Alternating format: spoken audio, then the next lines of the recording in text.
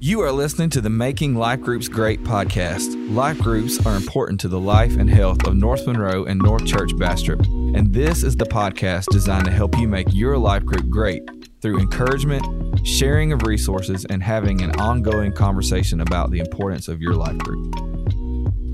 All right. Well, hey, everybody. This is Kevin. I'm back for another episode of Making Life Groups Great. This is episode 2.75. Cody's out of town, so I'm going to just do a little short one, just to challenge you a little bit as a life group leader. I was thinking about this the other day. I read a quote that said that 2.2 billion people use Facebook every day on average. And I was thinking about that because people are using social media to be connected.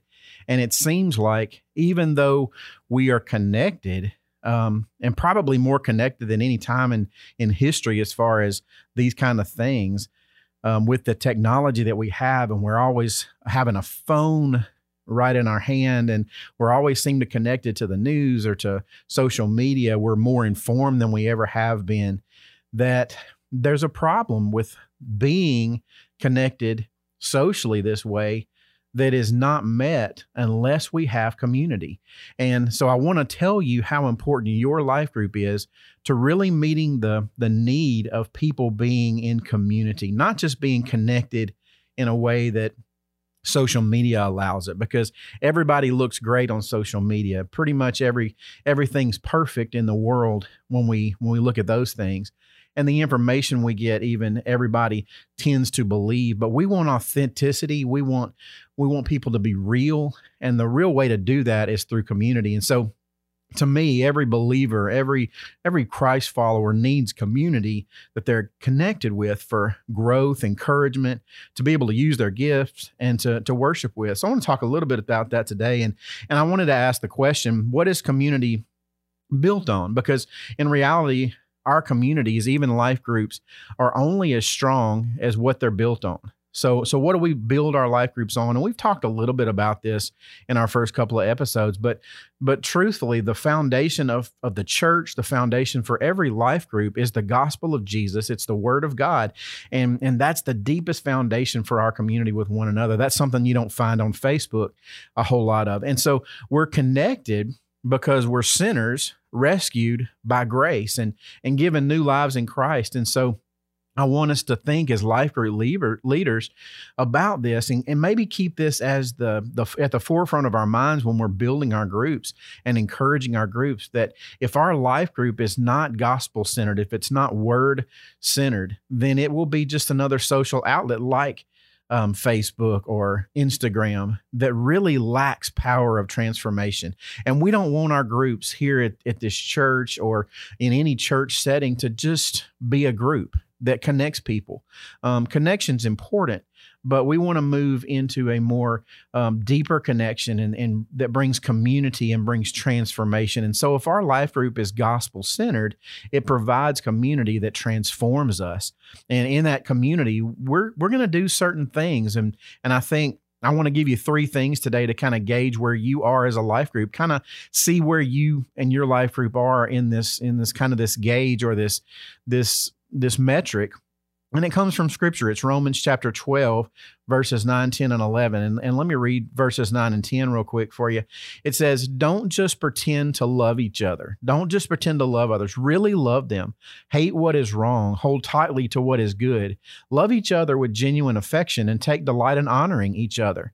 And the life group that is based on the gospel of Jesus, that's based on the word of God, right off the bat, Paul tells the Romans, he says that's a group that loves honestly. They love authentically. You see, Facebook connectivity really can't provide this. It can't provide this like a community can, because in life group, we love each other in every way.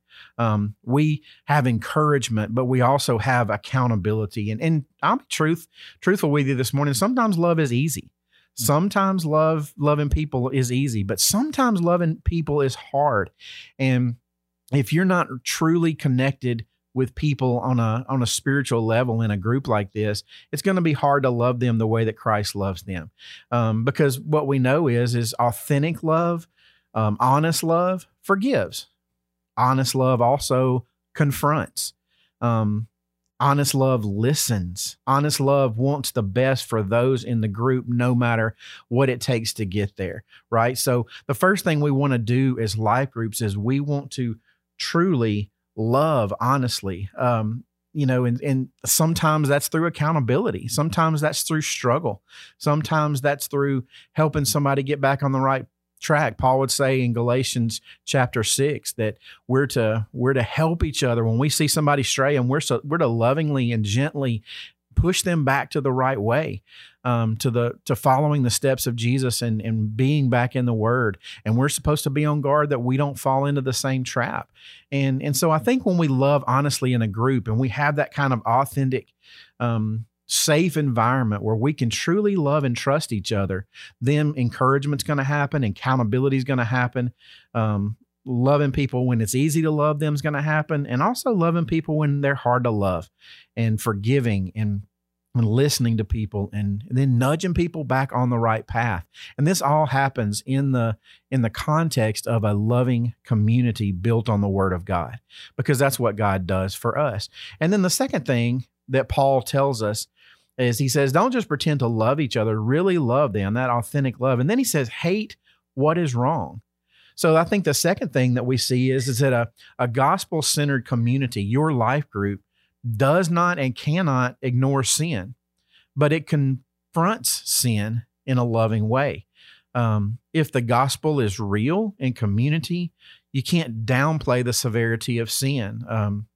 I think that when we hate what is wrong in the context of this community, we welcome confession, but we help and we warn and we let people know that we're not going to tolerate the sin, because we can't if we truly love them. So if we're loving them authentically, we're also going to hate what is wrong. I think about this all the time in the context of my children.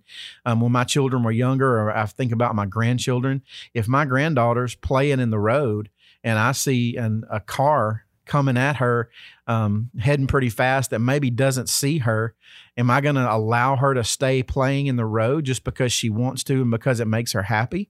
Or am I going to run at her and am I going to yell at her and I'm going to grab her up and yank her out of the road? Well, which one of those two scenarios would be true love? True love is hating what you're about to see and hating the fact that somebody's about to get hurt and they're about to get themselves in a mess. And so you go and you grab them and you warn them and you confront them. True community lovingly nudges believers towards repentance, and we pull each other out of the road when we need to pull each other out of the road. Sometimes we just have to do that. It can't just be this nobody's perfect merry-go-round that we climb on and just accept all our faults just for accepting all our faults. True community, we sharpen each other. We make each other grow. We make each other transform by the power of the Word working in us and us working with each other. We don't just chalk it up to, nobody's perfect. That's not what we're instructed to do. Paul would say it back in Romans chapter 6, verse 1. He said, well, then, should we keep on sinning so that God can show us more and more of his wonderful grace? Of course not. Since we have died to sin, how can we continue to live in it? So our life groups, and as a life group leader, we're kind of responsible for this. We want to create an environment where we can love truly, love honestly, love when it's easy, love when it's hard.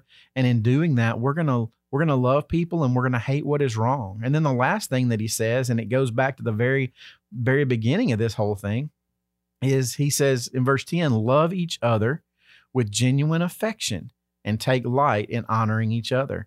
Those words, loving each other, that love and genuine affection actually means of the same womb. So what he's saying is, because of the gospel, we're called to have a deep love for each other. In a way, kind of like we're actually related. We're of the same womb, because guess what? If we're born again into Christ, then we are of the same womb. We are that.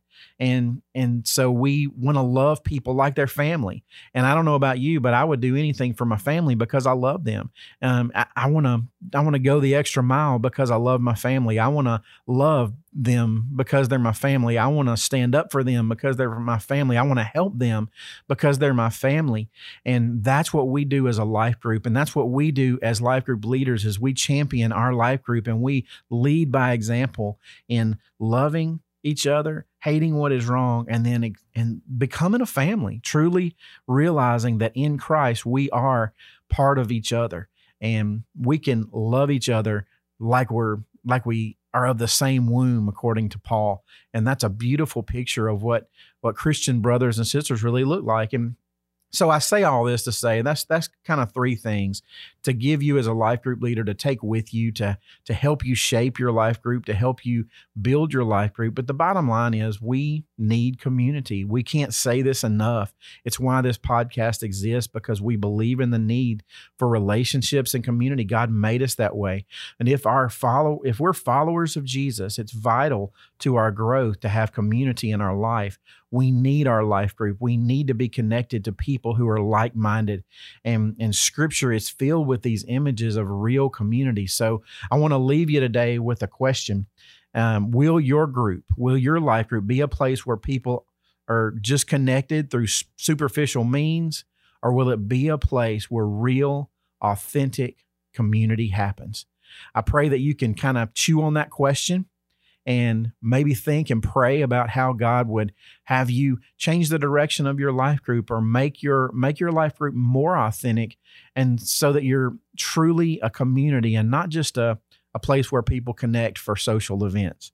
And so that's kind of the word I had to share with you today. We'll be back with you next week, Cody and I both, and we look forward to doing that. And if you need any help, if you have any concerns, don't hesitate to give us a call here at the church, or email us, or get in touch with us so we can help you truly make your life group great. Thanks, guys.